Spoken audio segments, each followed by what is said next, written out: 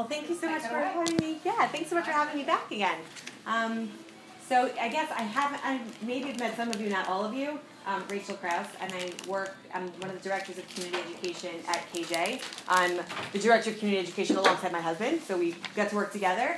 And I work full-time in the corporate world. I work for Westfield, which is a real estate developer, and I'm leading the brand partnerships for the World Trade Center redevelopment project. So that's kind of the two hats in a nutshell. So a little bit of the corporate world, a little bit of a lot of it of the Jewish world.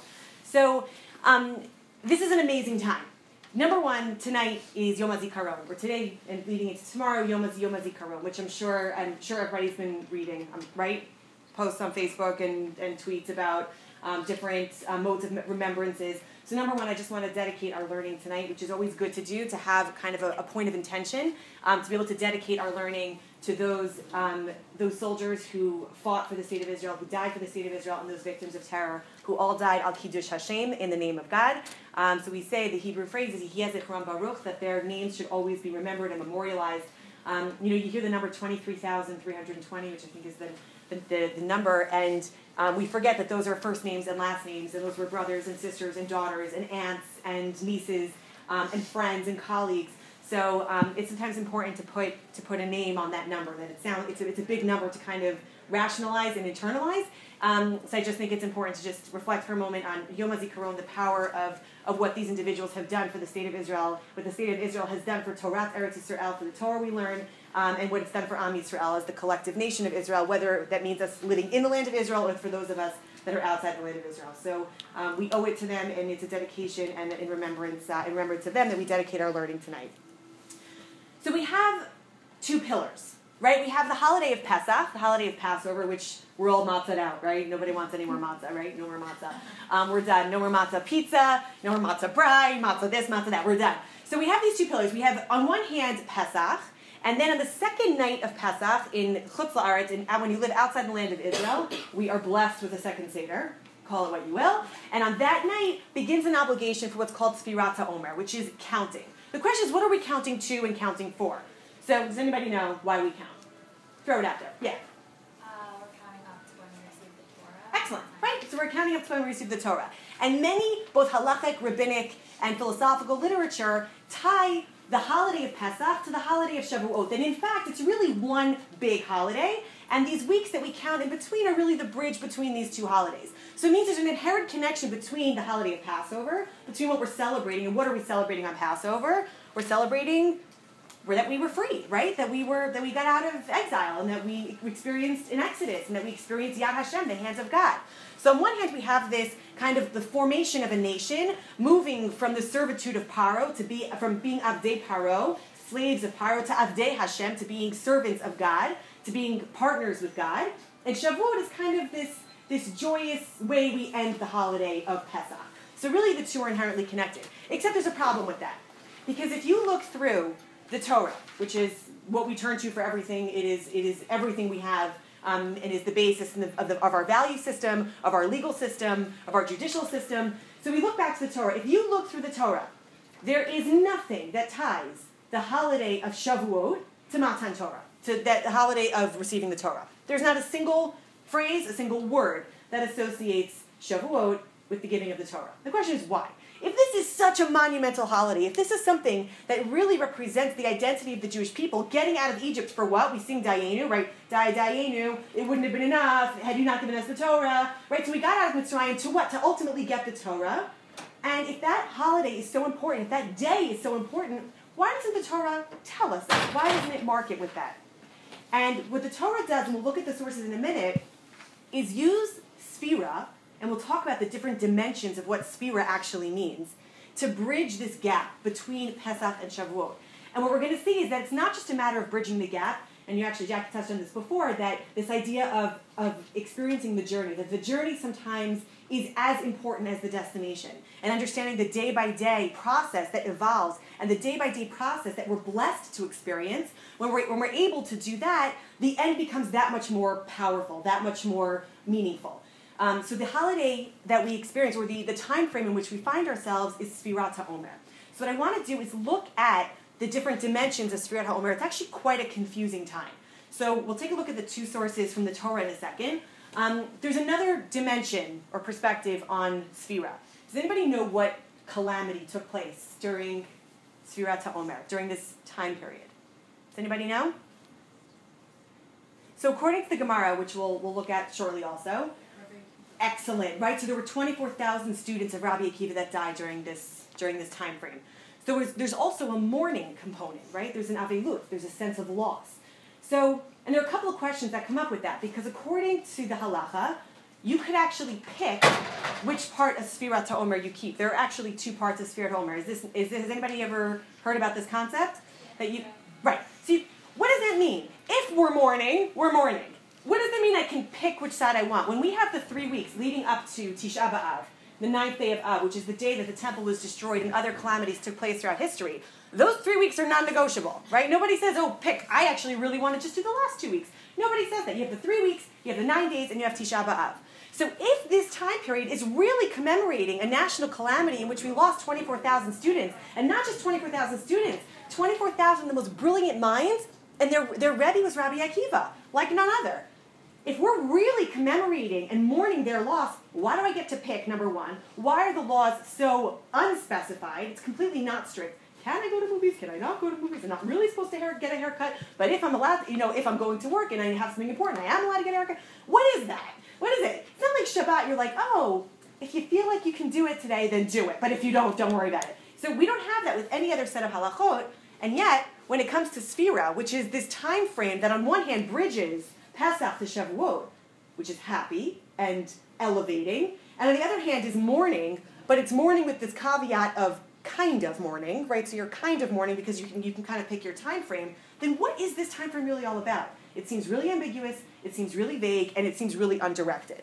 And what I want to do is journey tonight through a bunch of sources that we have from our holy texts, both biblical, Talmudic, and more contemporary, and understand what the power of this time frame is and why specifically it is disguised in ambiguity and why it's disguised in a vague type of description. Any questions? Okay, awesome. So let's get into source number one. So this is taken from Sefer Vayikra.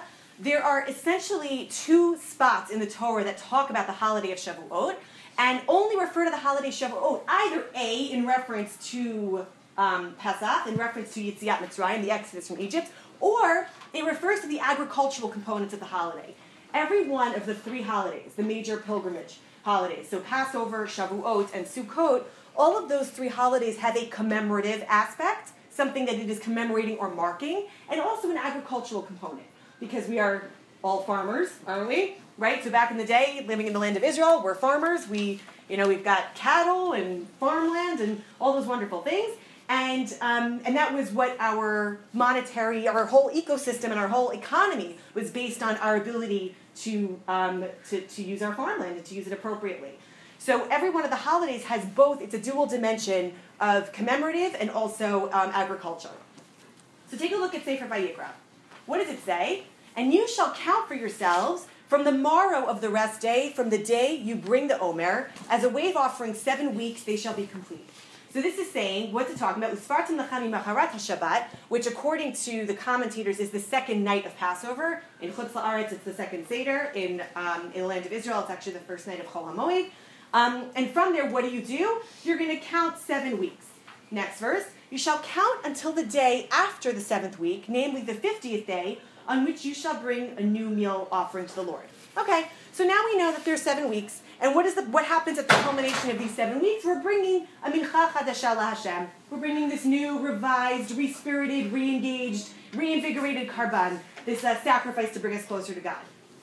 Okay, so that's not very descriptive about this moment in time where we received the Torah from God, right? This is not at all what it's saying. There's no sound and light show, there's no lightning, there's no drama, there's no Broadway. We don't see any of that here. The only thing we see here is that there's a counting element. Okay, great. The second source, Sefer Devarim. You shall count 7 weeks for yourself. From the time the sickle is first put to the standing crop, you shall begin to count 7 weeks. And you shall perform the festival of weeks to the Lord your God, the donation you can afford to give, according to how the Lord your God shall bless you. So this is personalizing it. So now it's not just a matter of counting, but it's my relationship with God. So now it's becoming a little bit more personal. It's not as macro, it's not as national. It's focused a little bit more on the individual. Verse number 11, and you shall rejoice before the Lord your God, you and your son and your daughter and your manservant and your maidservant and the Levite who is within your cities and the stranger and the orphan and the widow who are among you. In the place which the Lord your God will choose to establish his name therein, everyone is invited. So on one hand, it's individual, right? So it's about my own relationship with God and my own thanks, my own gratitude to God. And yet it's also collective because this is telling us that it's not just me and my family that I'm responsible for. Who else am I responsible for? Everyone. The widow, the orphan, the Levite, a maidservant. It doesn't matter. I am responsible to make this a participatory experience. So we need to bring everybody into the fold. And finally, verse number 12. And you shall remember that you were a slave in Egypt, and you shall keep and perform these statutes. So here we go. So according to Sefer Devarim, which is Parshat Re'eh, which is the specific chapter or Parsha portion which it comes from, this is now drawing this connection back to Pesach. So we're saying that Shavuot is inherently somehow connected to Pesach.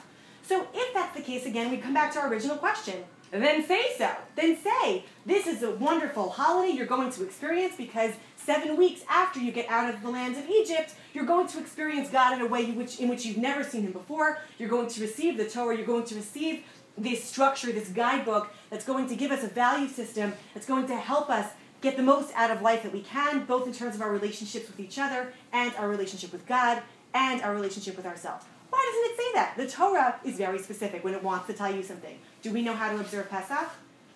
Right? Can't eat chametz, can't do this, I have to do this. Right? We know it. The Torah is very specific about it. So again, the ambiguity is almost uncomfortable because if this is so significant, which it is, then why isn't it a little bit more specific? Any questions? Okay, so we're going to start to carve some of the answers here. One thing I just want to point out in the first source, in verse number 16, it talks about weeks, right? So Sheva Shabbatot Tmimot Tihiyana, and then it also says Chamishim Yom, 50 days. It's the same thing, right? We can all do math, kind of, right? So 49 plus into the 50th day, right? So it's more or less the same thing. Why does the Torah have to tell us that there's a difference between weeks and days? So there is something about time here, and there is something about a daily awareness and a weekly awareness, and we're going to be building up on that. If I were to ask you, what's more important, counting up or counting down? Counting up. Who said that? Okay, why is counting up? Because there's only one life to go. Just go up. If you're going up, you're working towards something. Right. If you're going down, you're just declining. Right. Okay. No, for sure, and we will definitely come back to that. So in Times Square, right? It's December 31st, 2015. We're all there, right? In our crazy 2016 glasses, right? We're all going to be there. I'm kidding. What happens? What do they do? Do they do a count up? What do they do? A countdown, right? So yes, you're 100% right, but there's also a countdown component. Now, if we think about times where we count up or counting, forget counting up or counting down. If we think about times that we're counting, there's usually something very emotional attached to that, right? So a countdown could be, or a count up can be to a wedding, to a birth of a child. It can be for something that's a birthday. It can be something that's really important, and there's an anticipation of that taking place, that event that will occur. But then there's also almost like an anxiety anticipation, which is when you don't want something to end, right? So if you have a friend that's in town and you're in Israel, right? Has everybody here been to Israel? Right? You're in Israel, you don't want to leave, right? And it's your last night in Israel, and then it's your last visit to the hotel in Israel, and then you're getting into the cab, and you're driving to the airport, and you get out in the airport, and there's this feeling that sets in. You're like, I don't want to leave. I don't want to leave. So there's this same anticipation. There's a counting that's taking place, but it's for the reverse emotion. So we know that counting happens, and counting is something very emotional. So again, whether it's counting up, counting down, it's usually bookended by something you are anticipating with excitement or something that you're anticipating with fear. Potentially fear, or just nervous, or whatever emotion you want to attribute to it. And both of those components are also present in the time of Sphira, which we will talk about. So take a look at source number 3, the Rambam. The Rambam lived in the 1100s and is the foremost halachic authority in rabbinic literature.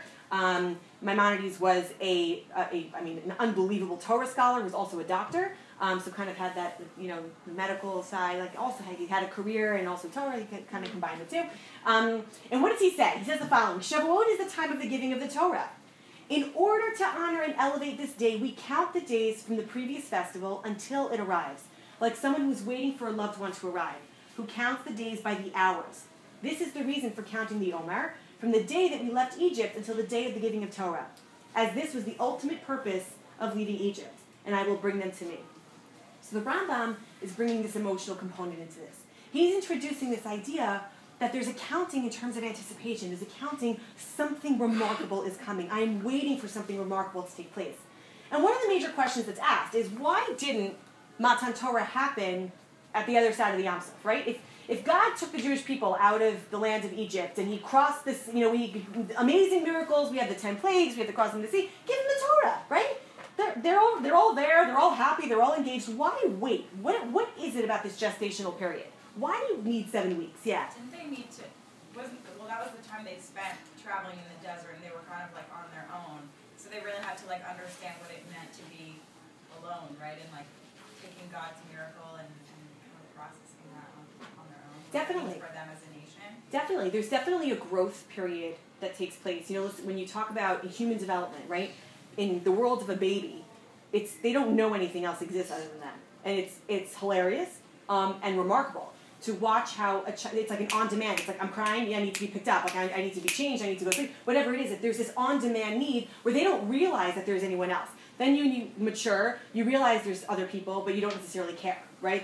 And then hopefully we evolve. That's like the teenage years, right? And then hopefully we evolve to a point which we're able to transcend that, and we're able to realize the need for human relationships and the need for human exchange, and we do care about that, and we actually invest in that. So those are, standard psychological stages of human development. So when we talk about the Jewish people, at what they were, think about the mental state that they were in when they were slaves in Egypt. And you're talking about a beaten people. You're talking about, just to give a quick example, the first Makkah was the first plague was the plague of blood, right? And one of the questions is, why blood? And there's all these explanations and interpretations, why these specific 10. So one of the reasons that we started with the plague of blood is that the Nile was the only witness to the amount of murder that took place in the Nile. So when that Nile turned red, that was literally the blood of thousands and thousands of children that had been thrown into the Nile. So when we think about it, 3,500 years later, you're like, oh, done for blood, and then there were frogs. And if you pause for a moment and meditate on that idea that the Nile was the only witness to those murders, and all of a sudden, that's God's way of saying, I saw what happened too. So you're talking about a people who were beaten, who had no one on their side, who were enslaved, who experienced unspeakable trauma, and here they are being taken out of the land of Egypt. But just because you're taken out doesn't mean you're free. You're not free because you opened up a jail cell and walked out. We know this from post-Holocaust Holocaust stories, where just because somebody walked out of Auschwitz doesn't make them free. It's a lifetime to learn what it means to be free. It's a lifetime to learn how to regain confidence, how to regain what you need in order to cope and go through life. It takes a lifetime to do that. So there was this gestational period of 7 weeks that, and maybe some could argue it's not even enough. But the idea of getting the Torah wasn't the end of the journey. There was a continuous process, and these are landmarks. These are kind of pillars throughout our journey. But this idea that there's an anticipation, and it's not just a matter of being taken out. The Jewish people need to learn what it means to want something. Because when you're a slave, yes, you want to be free, but you don't. That's all theoretical, right? It's not actually anything. There's no actionable item. There's nothing you can actually do about it because you have no control over it. So what does it mean to want to be free? What does it mean to want a relationship with God? What does that mean? Those words are meaningless if we don't have context. Those words are meaningless if we don't have direction about how to accomplish that. When somebody says, I'm so in love, great. What does that mean? What do you love about the other person? What is it that they bring out in you? What do you bring out in them? Where's the potential of the relationship? Because what you love today is going to change, it's going to evolve, it's going to grow. So you need to love something that also has the potential to sprout and become something else. And that revised entity has potential to become something else, to sprout into something even further and more beautiful. So how do we know what it means to want God if we don't even know what it means to want ourselves? So we need to first give that time to settle in and time to internalize that idea. And what I want to do is introduce the concept of Sfirot. So I don't know if anybody's ever learned about kind of the Kabbalistic dimensions of Sfirot. Yes, more or less? A little bit? Not so much? Okay, a little. So there are 10 Sfirot. It is not, there's no irony and there's no coincidence in the fact that the word Sfirot and Sfira are completely intertwined, and they're essentially expressions of the exact same word. So there's a deep connection between these. What are the Sfirot? The Sfirot are 10 qualities or characteristics that we attribute to God. These are not necessarily God's character and nature, because we don't attribute human qualities, or we cannot attribute human qualities to an infinite being when we are finite. And because we are bound by language and we are bound by finite nature, we have to use certain words to attribute to God just for our realm of understanding. But just to be clear, these are not God's attributes. These are the way that we can define God in our terms, or ways that we can start to understand God within our terms. The 10 Sfirot were part of what made creation happen. It was the precursor of creation. And we'll talk about what these 10 are in a minute. But in the story of creation, there are a couple of different midrashim, a couple of different commentators that suggest and talk about what the purpose of creation was all about. And the purpose of creation was to form a people, was to form a world, and then ultimately within that world, populate it with people. And amongst that people, have a very specific nation that is blessed to have a remarkable relationship with God. So we know that all of those steps take place, and the Sfirot are almost the building blocks, the construction. You know, I work on a construction site, right? So we're working on this development of World Trade Center, and I spend half my day in executive meetings and half my day with a hard hat doing, going on site to like see the progress of the project. And when you go into a construction site, every single item there is calculated and is thought and is prefabricated. So you walk into this massive construction site and you're like, that nail, that one tiny nail is significant. Somehow it fits into this massive process and into this massive project, but every single item has significance. Everything has relevance and everything has purpose, and the intent and the location of that is very specific. So when we attach ourselves to or try to understand what these 10 Sfirot are all about, this is the construct of the world. And because we are created in the image of God, it says that in the book of Genesis, that God breathed his own breath in through our nostrils, and we're created in the image of God. So we know that, and because we are created in the image of God, and we have access to understand certain tools, or using tools to understand dimensions of God. Again, we can never understand God because he lives in the infinite and we live in the finite, so there's already a natural separation. But these 10 categories, these 10 qualities and characteristics give us a way to understand ourselves. And if we are created in the image of God, then it gives us the window to understand a little bit about what it means to be created in the image of the divine.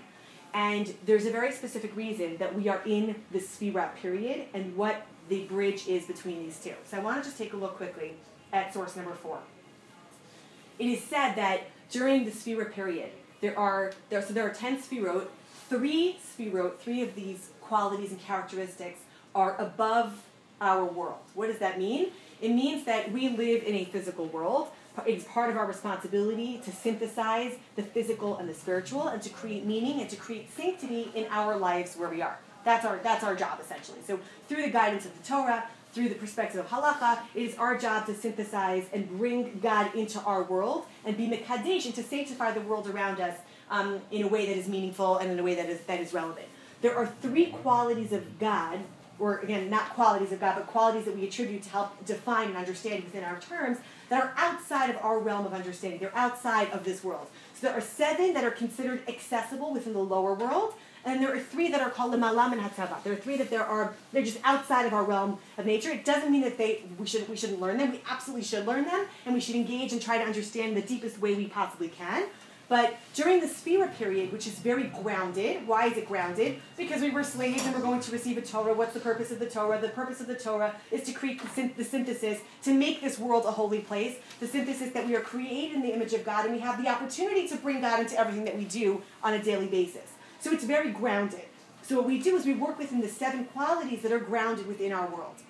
And what are those qualities? And if you take a look at the right, or the middle column, chesed, which we translate actually as giving, and I'll explain why these translations are given. Chesed is giving. Gevura is actually restraint. Many people translate gevura as strength, and we think about strength being like, I'm a buff CrossFit trainer, right? I have gevura, right? I have strength. But really it's translated as restraint. Tiferet, which is usually translated as beauty. It's not beauty, it's harmony. Netzach, ambition. Hod, devotion. Yisod, connection. Malchut, receptiveness. And if you look at the image on the left, And if you've ever seen the Sefirot before in any book, this is exactly what it looks like. The only thing that is sometimes interchanged is Keter, which is the one on the top, is sometimes interchanged with Da'at. Keter means crown, Da'at means knowledge. The only reason those two are interchanged is that when we are talking about the perspective of God, it is Keter, it is crown. When we're talking about the perspective of man, it's Da'at. So that's the only difference, which is why, depending on which book you're looking at and the context of what's being discussed, those two things will change. So if you look at the 7 below, they all cross each other, so there's an inherent underlying mechanism that connects them, and they all filter down through Yesod into Malchut. So it's almost like a conduit. You think about like electricity, right, and running in all these different places, and how do you filter? How do you make it come in one direction? So our filter is Malchut. What is Malchut? Malchut is God's kingship, right? God can only be king if he has subjects. If he has no subjects, he's not king. King of nothing is nothing. So we crowned God because our very existence justifies God's role as king. So Malchut is this kind of conduit where everything filters down into our world. The 7 weeks that we have between Pesach and Shavuot are comprised of these 7 attributes. And within these attributes, you have sub-attributes. What does that mean? For example, day 1 of Omer would be Chesed. Day 2 of Omer would be the quality of Gevura within Chesed, the quality of restraint within the context of giving. If you take a look at week 2 would be Gevura, and the power of Gevura within Gevura. And 2 in 1 day, so your 15th day of the Omer would be Chesed within the quality of Gevura. Does that make sense? Every day is the quality within that week's quality. And number one, what that does is that creates a roadmap, right? It's very hard to concretize the idea that we went from slaves to being free, that we went from being in a land of Egypt surrounded by idol worship, surrounded by a horrible existence, to going to receive the Torah from God. How do you do that? How do you grow? What does that mean to grow? I mean, I'm sure everybody hears the word all the time. Are you growing? Do you feel like you're growing? What does that mean? Right? It's like the classic question.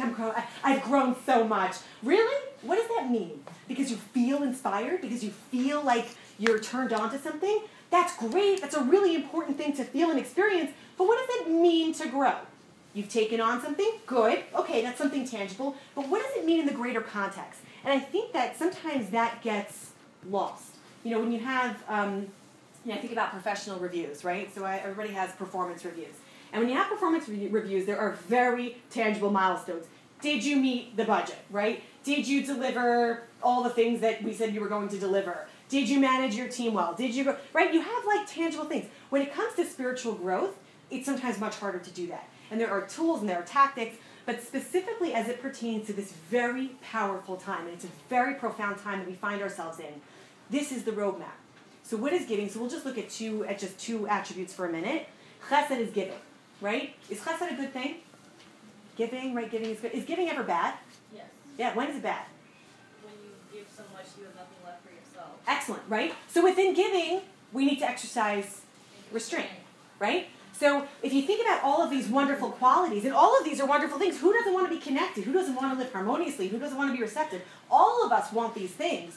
But each one of these counterbalances something else, because anything to an extreme isn't good. Anything to an extreme isn't healthy. In the creation of the world, what was was God separated light and darkness, and it talks about the separation of water, right? If there was no end to water, then we'd all be underwater. It's a miraculous thing that the ocean comes to a stop at a certain point. Like, did anybody ever think about that? Like when you sit on the beach, like it stops at a certain point. Like, that's remarkable. So water, even though it's wonderful and we need it, right, without having a stop, doesn't allow for human existence. So everything, even within God's realm, within nature, you always have a counterbalancing factor.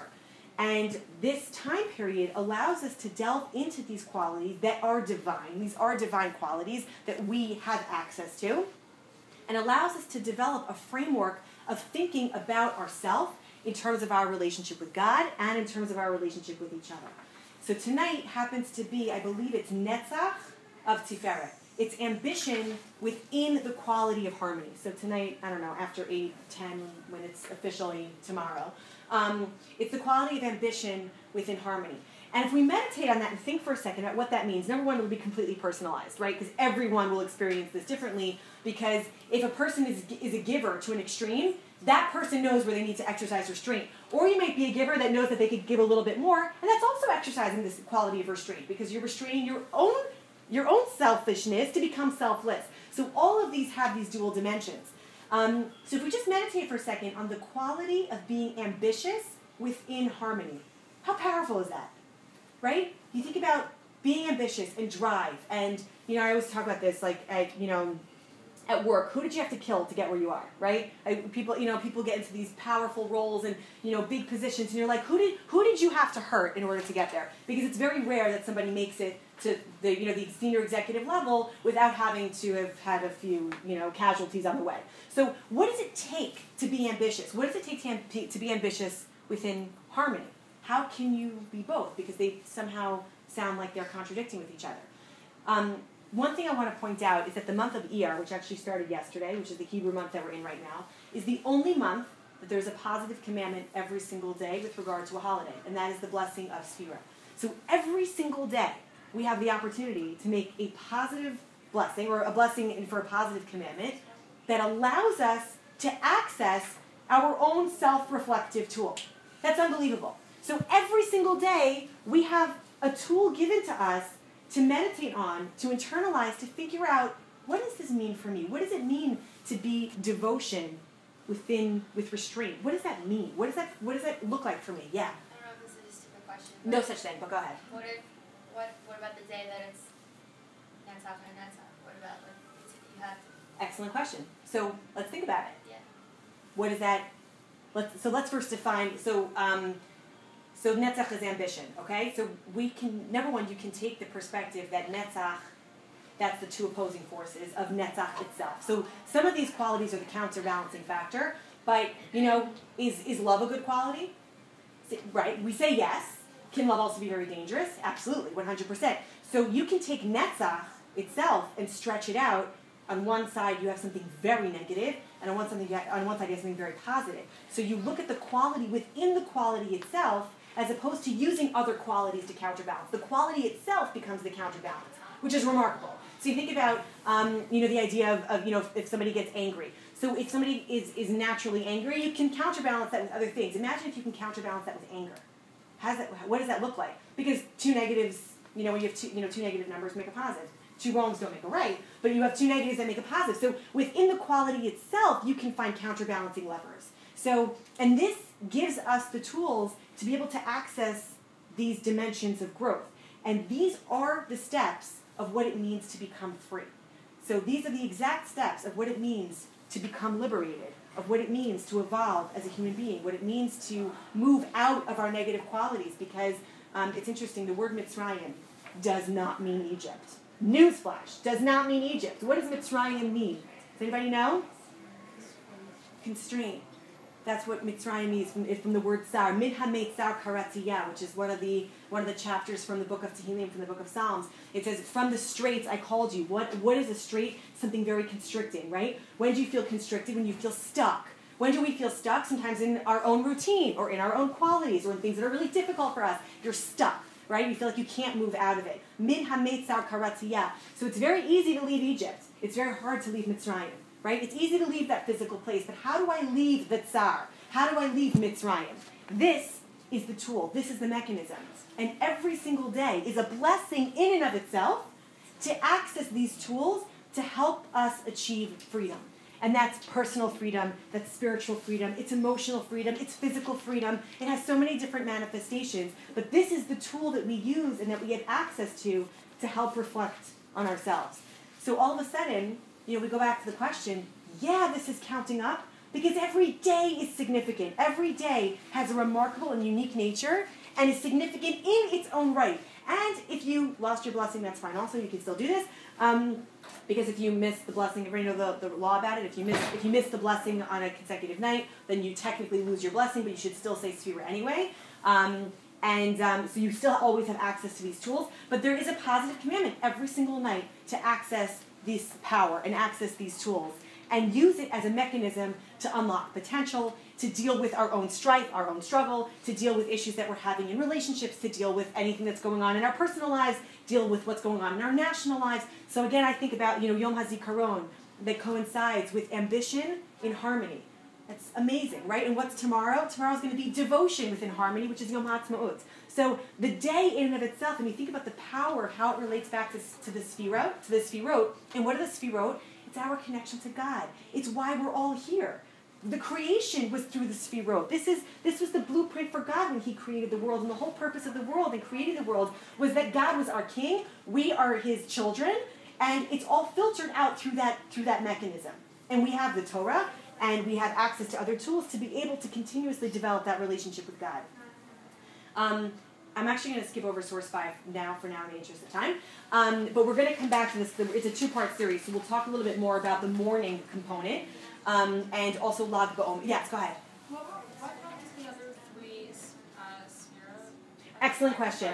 No, excellent question. So for the purposes of Sphira, for these 7 weeks, we deal with the 7 qualities that are closest to our olam, closest to our world. The other 3 sfirot are what's called the ma'alam and hateva. So it's outside of our grasp of understanding. Those 3 sfirot are actually dealt with during the Aseret Yemei Teshuvah, which are the 10 days between Rosh Hashanah and Yom Kippur, between the Jewish New Year and Yom Kippur.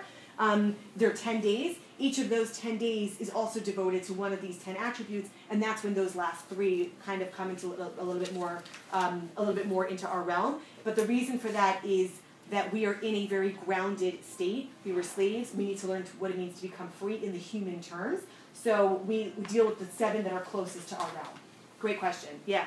You mentioned that these are the steps for creation and also the steps to freedom. Is that right? Mm-hmm. 7 things. So are they in a particular order, or? Yes. We could probably spend a year and a half just on the order. And if you look at this order right here. It is this order, exactly right. It is this order. So if you look at the Sfirot, number 1, you have the ones that come down the middle, and we're not going to spend too much time on it tonight. We can definitely get more into it next week. It's very powerful stuff, very powerful material. So Keter, Tiferet, Yesod, and Malchut, and I apologize, I can have this in English next week for all of them. That midline down the middle, right? So you have the 4 attributes there. You have 3 on the left and 3 on the right. So number 1, we talk about all the ones on the right have more. All the ones on the left have more feminine attributes, and the ones on the right have more masculine attributes. And we'll talk about what that means. It's not male and female in the terms in which we know it, but they're very powerful ideas embedded within this. All of Kaballah is based on this. So it's a whole school of thought that's based on this. For example, just kind of something interesting, Lag BaOmer, right, which is the 33rd day of the Omer, is the day that Rabbi Shimon Bar Yochai died. And Rabbi Shimon Bar Yochai was the author of the Zohar. What's the Zohar? The Zohar is the basis of all Kabbalah. So even the idea that the Sfirot are tied to Sfira, that the author himself dies during Lag BaOmer. So and there are many, and again, we'll get into it more next week. But what I want to do is, any questions? Yeah. Why is it that you lose the blessing if you miss a day? It's really frustrating. Yeah, it is frustrating. So number 1, you can still absolutely do it. So this is where there's this counterbalance of halacha and the system of halacha and the things that are really frustrating. So there is a balance between the two, but essentially, even though they are each independent mitzvot, because there is a counting component, it relies on the day before. So for example, we can't make the bracha yet tonight, but last night was 17. So I'll leave it to you mathematicians to figure out what tonight is. But right, so last night was 17, because it builds on the day before, even though it is an independent mitzvah, it's inherently tied to the day before, which we think about opposing qualities, like what the Sfirot are themselves. That in and of itself is opposing.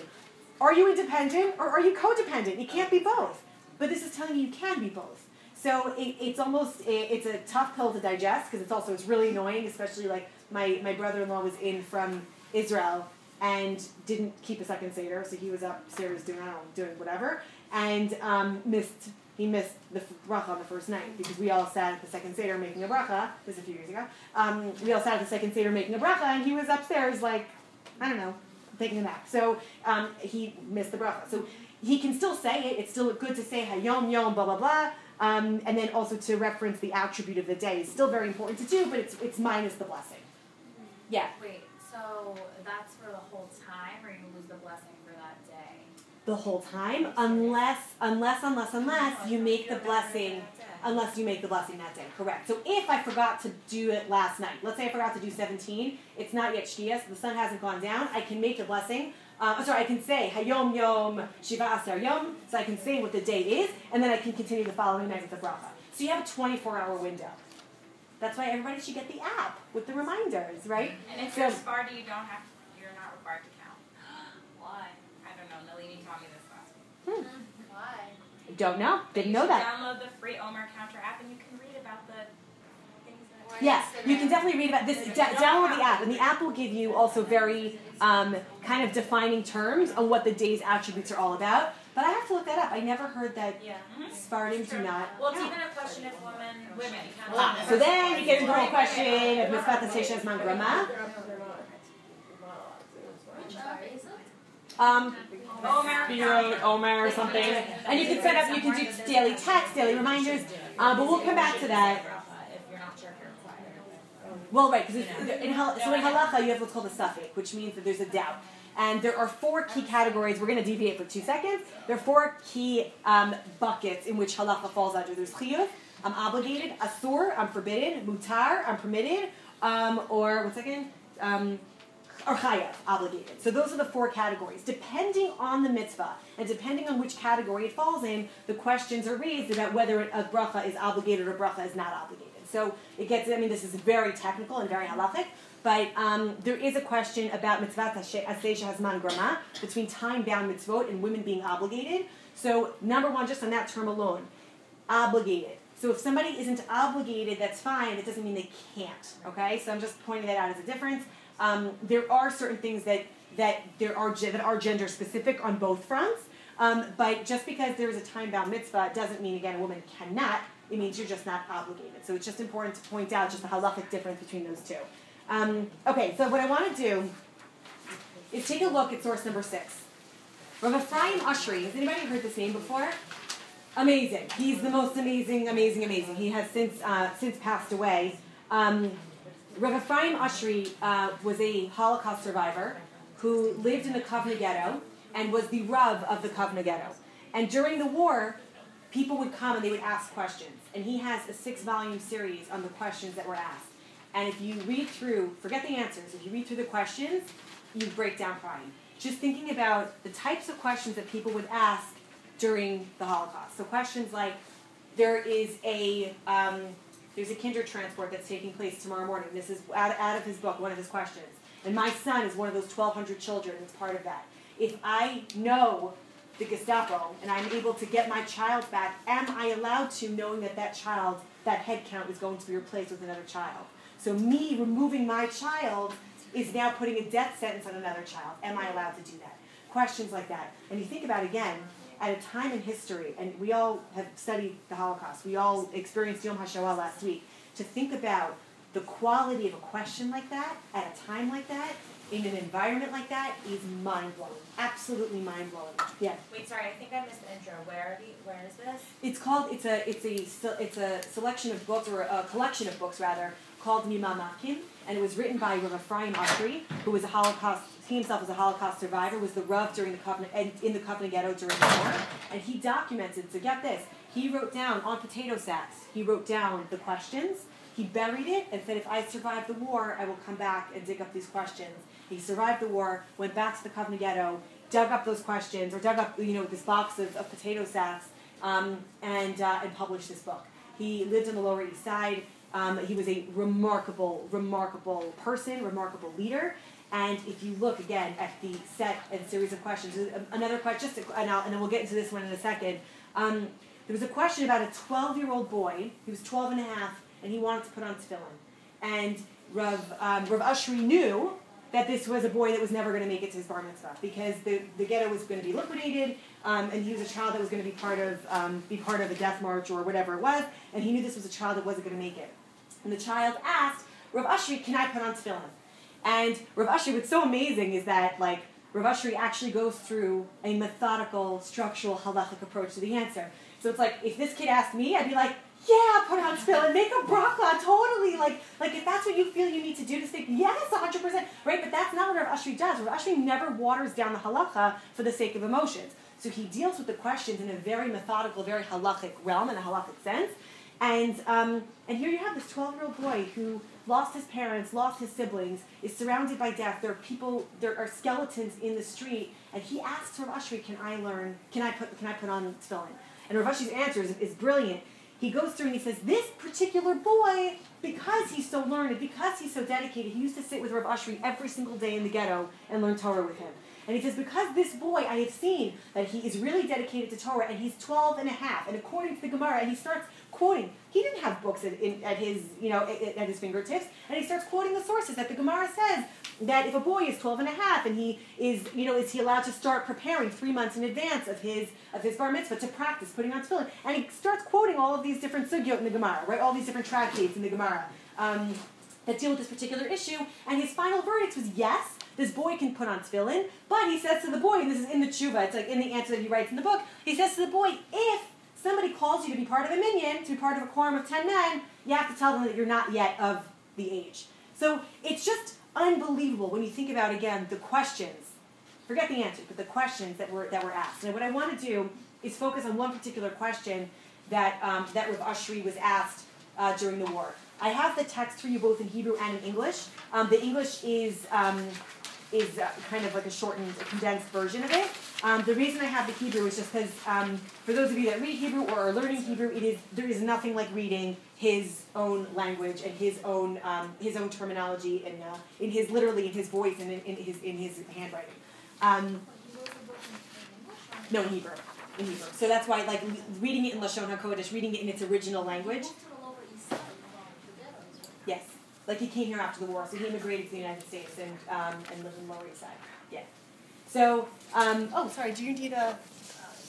is this... That's that's just one that's not stapled. Here, let me give you this. Here, I'll take this one. Oh, perfect. Okay, so what is this? This is reciting Who Has Not Made Me a Slave in the Ghetto. So, in the morning blessings, right, there are a series of blessings that we say.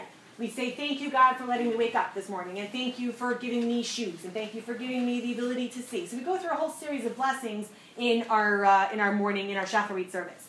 So what's the question here? And again, it's just unbelievable. We, Jews of the ghetto of Kovno in Lithuania, I'm on the last page in the English. We, the Jews of the ghetto of Kovno in Lithuania, were enslaved by the Germans. We're worked to the bone night and day without rest. We're starved and we're paid nothing. The German enemy decreed our total annihilation. We were completely dispensable. Most would die. One morning during prayer, even just get that, one morning during prayer, you're in the Kovna ghetto and there's prayer happening. Like, it's just mind-blowing because how many of us don't pray when we're living in today, right? It's a very hard thing to do, and here you have a society that is completely dismantled, people that are completely broken, and yet they come together to pray every day. Like, not to me, like, we could stop there and just meditate on that. One morning during prayer, Rav Avraham Yosef, who was leading the congregation in the morning service, reached the blessing, Who has not made me a slave? Shelo asani aved. We say, Baruch atah Hashem Elokeinu melech haolam. Blessed are you, God. Shelo asani aved, who has not made me a slave. He gets to that blessing, Who has not made me a slave, and shouted bitterly to the master of all masters, how can I recite the blessing of a free man? How can a hungry slave, constantly abused and demeaned, praise his creator by uttering, Who has not made me a slave? Right, so you feel the pain of his question, like, I can't say this blessing. It's not true. God, what are you doing to me? Right, you can feel the pain of his question. Every morning as he led prayers, he let out the same cry. And many of those who joined him in prayer felt the same way. Get this. I was then asked for the Torah ruling on this question, right? So the men are like, so do we say it or don't we say it? I'm not really feeling it, but what does the halacha tell us? What is the law? So again, you come back, it's just remarkable that this was the thought process that they had. Should the blessing be omitted? Because it seemed to be a travesty, right? It's a bracha levatala. How can I make a blessing telling God that he didn't make me a slave when I am a slave, right? So there's what's called in halachic terms a bracha levatala, which is a blessing that's in vain, and you're not allowed to make a blessing that's in vain. You can't use God's name in vain. In which case it would be forbidden to recite it. Or was it forbidden to alter or skip any part of the prayer text established by our sages? So do I not say it because it's a bracha levatala, it's a blessing in vain, or do I have do I not have a right to alter my own prayer service? Do I not have a right to change the context of the prayer? So what's the response? And again, the Hebrew goes on to within a lot more detail. The response, one of the earliest commentators on the prayers points out that this blessing was not formulated in order to praise God for our physical liberty, but rather for our spiritual liberty. I therefore ruled that we might not skip or alter this blessing under any circumstances. On the contrary, despite our physical captivity, we were more obligated than ever to recite the blessing to show our enemies that as a people we were spiritually free. So, right, he renders this halachic ruling, and again, he doesn't say, what are you feeling, right? He goes back to the sources. He goes back to the Torah Sheba'al Peh, with the oral tradition that goes all the way back to the time of Moses, giving the Torah at Sinai, and he goes back to that, latching on to history, latching on to tradition, latching on to our sources, to say, what does the halacha tell us? How do we actually render this question? And the answer is that you say the blessing, because it's about spiritual freedom. And I think this, coming back to this journey that we're on, this Sphira period, is exactly this. It's about learning what it means to become spiritually free and using tools that we have at our disposal to help concretize the idea and also help internalize and put to use and activate what it is that we can do to grow in our spiritual freedom, grow in our physical freedom, grow in our metaphysical freedom. There are many different dimensions and ways in which we can explore those elements of growth. And the Sphirot that are literally tied to Sphira give us the tools and the dimensions with which to explore our relationship with ourselves, our relationship with God, and our relationship with each other. So I think that if we have the opportunity, and even if we start tonight, even if we haven't done it for the last 17 nights, even if we start tonight and understand the attribute within the attribute that is that of that particular day, of that particular week, I think we will find that this is a very enriching time period, and we will find ourselves ready for Shavuot. We will find ourselves prepared for Shavuot. So again, you think about a wedding, right? Counting down or counting up, right? Depending on how we look at it. But there's so many things that have to be done. There are tactics, there are details, there are things you can do to arrive at that day fully prepared. Prepared physically, because there are things that you have to do, seating and all that kind of fun stuff. And then there's mikvah, there's spiritual preparation, there's tefillah, there's prayer, which is also a form of spiritual preparation. And there are all these different things that we can do to arrive, not to show up, but to arrive. And the Sphirot and the Sphira period really give us that opportunity to not just trip into Shavuot, not just let 7 weeks pass between one holiday and the next, and telling work that you're going to be off for this holiday that nobody's ever heard of, right? It's not just arriving at that, it's not just showing up at that day, it's truly arriving in all of our glory, in all of our ability, and all of our potential, using this as tools to help us achieve that. Any questions? Okay. Well, thank you guys so much for having me, and I think we're on for next week, and we'll do a little bit more of a deep dive into some of these ideas. Thank you guys.